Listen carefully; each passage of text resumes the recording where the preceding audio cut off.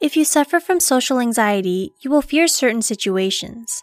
This can vary from person to person. Some fear speaking in front of groups of people. Some fear meeting new people, while others fear going to parties or other types of social events. In whichever situation your fear arises, you'll probably experience sweating, blushing, feeling your heart race, or other symptoms of anxiety.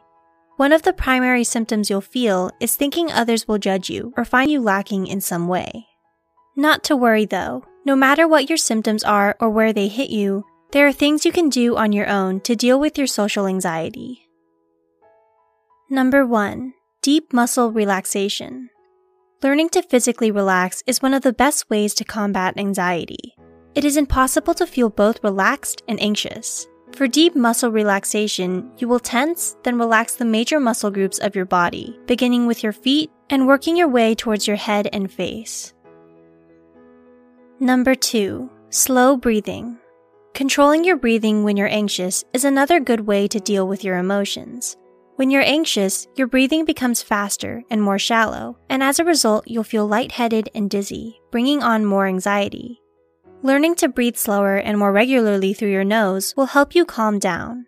This technique won't get rid of your anxiety, but it will help you better handle the situation you're experiencing. Number 3. Visualization.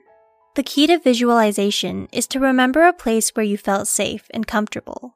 Once you remember this place, get a picture of it in your mind so clearly that you can feel, see, smell, and even taste that place. This takes practice and patience. Number 4. Control your thoughts.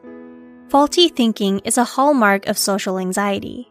Believing that others are judging you and finding you faulty in some way is a majorly detrimental way of thinking that occurs, so it is important to evaluate whether those thoughts are true. Ask yourself for proof. People with social anxiety tend to overestimate how badly others think of them. Keep in mind, your thoughts are only guesses about what others will think or what you will do. How you think is a habit, and habits can be changed. Number 5. Face your anxiety.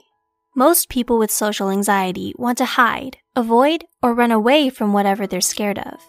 But by facing your anxiety instead, you'll find that it is usually something you can tolerate after a few exposures.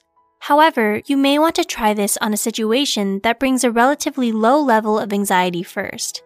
When using this method, focus on what's going on around you instead of what's going through your mind. That should help you distract yourself from those anxious thoughts. Have you found any of the described methods helpful? Do you use other strategies to cope with your social anxiety? Feel free to share in the comments below.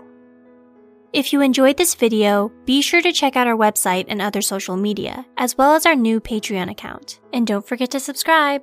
Thanks for watching.